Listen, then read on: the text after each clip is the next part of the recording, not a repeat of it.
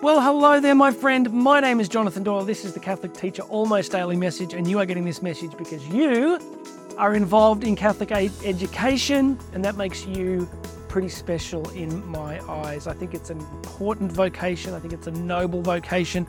Do you know that to be a Catholic teacher means you are sharing in, participating in the very mission of Christ himself? You see, I was thinking at Mass yesterday about an idea that I often teach on stage to teachers, which is the fundamental thing that Christ did while he was here was the act and the art of teaching. You see, yes, he was a healer. Yes, he cast out demons. Yes, he challenged some of the issues and orthodoxies of his day. But more than anything else that he does in the Gospels, more than healing, more than casting out demons, more than anything else is teaching. Christ was profoundly involved in the art of teaching, and hermeneutically, we participate in this teaching act with Christ.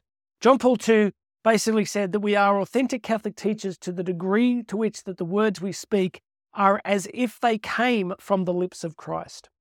So all of this is just introduction to say to you, to remind you just how crucial and beautiful and powerful your vocation is, even on the hard days, the burnout days, the exhaustion days, the days when you don't feel appreciated. You still are making a profound difference because you are participating in the teaching, office, and ministry of Christ himself. Housekeeping, if you're on the podcast version or here on YouTube, please make sure you subscribe to the show. It makes a huge difference. And also go check out the Instagram link. If you're a regular viewer, listener, I'm posting on Instagram every day. You can see my crazy life. Usually starts about 4 a.m. most days. You can see how that rolls on the Instagram story. So if you're on the gram, go and check out the link. Now, today is actually the feast day of Saint Lawrence. He was a martyr of the early church, 1st century. He was burned to death under the depredations of the early Roman emperors, and his cult was celebrated very early in the Christian church. So he goes way back. You know, one of the great things I love about being Catholic is just this amazing witness of so many incredible men and women who have built and shaped the faith before us. So what I wanted to talk to you about today was simply that being the feast day of St. Lawrence, it's a reminder of what's martyrdom got to do with Catholic teachers. Well, there's different kinds of martyrdom, right? There's the red martyrdom of death for the faith and for Christ. And then there's the white martyrdom, which is the suffering that we undergo because of our faithfulness to the gospel and to the church and to her teaching in this particular moment in human history. I am preparing at present for some very significant keynotes on some really difficult topics. I'm speaking more and more about the big ideological issues around human sexuality, relationships that are affecting Catholic schools all over the world. So I'm reading very deeply, and I'm working through Carter Sneed's work on bioethics. I'm working through Carl Trueman's work on the sense of the modern self. And it's profound to realize the currents which are unfolding in the world at the moment.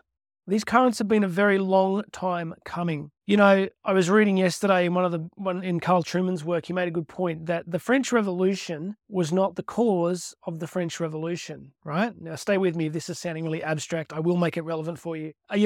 The Boston Tea Party was not the cause of the Boston Tea Party. Pick a major historical event. The first day of World War I was not the cause of World War I. You see, all of the big events that unfold in culture have a long lead-up time, and we notice the outcomes. And they seem very sudden when they happen. You look at like the sexual revolution, you look at the changes in what it means to be, the sense of what it means to be human that have rolled out over the last few decades. They seem very immediate and dramatic, but they've actually been coming for a long time. And this leads into, for me, St. Lawrence's feast day today around this concept of martyrdom. I think that if you as a Catholic educator are going to really stand for the truth and for the authentic apostolic faith and for the direct teaching of Christ, there is a very good chance you are at best going to be seen as a quaint oddity, and at worst, you're going to be seen as genuinely dangerous. This is the new martyrdom of Catholic education. I don't want to make it sound overly dramatic. I guess it did just sound dramatic. But I think that there can be a real suffering in choosing to stand for Christ at this moment in time. Often I talk about Paul Kingsnorth, who has a beautiful quote where he says, there is a throne at the center of the cosmos. And whatever you place on that throne, you will call God and you will worship it. So this goes to something called the mimetic view of life, or the mimetic view of reality, which is this belief that there is a organized nature to existence itself, that there is a God, that we are contingent and created beings, that there is an authentic and knowable natural law and a moral law that flows from it, that Scripture and the teachings of the faith, the magisterium, make it very clear to us how to live our lives in cooperation and participation in that truth. Doesn't mean it's easy, doesn't mean we don't fail. We are all sinners, but it's a fundamental view of reality that there is order, that God has ordained an order. And I think to get up in a Catholic classroom these days and to gently, wisely, and pastorally share these kind of truths can be a form of martyrdom. You get pushback from families, from students, from parents, from colleagues. It's not easy. So this is a day of encouragement. This is a message of encouragement for you today to say, keep going.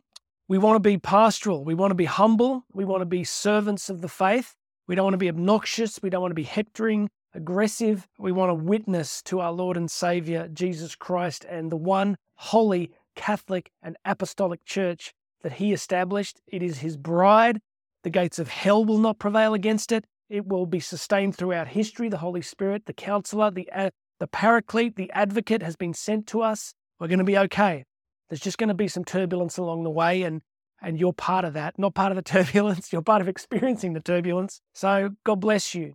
You're in the right place. Be brave, be courageous, be gentle, but keep standing up for the truth. Hopefully it won't cost you what it cost St. Lawrence, but one of the great things about the church's calendar and praying the divine office each day is that you get reminded of these incredible men and women who also faced really difficult times and stayed faithful to Christ. And that's our task.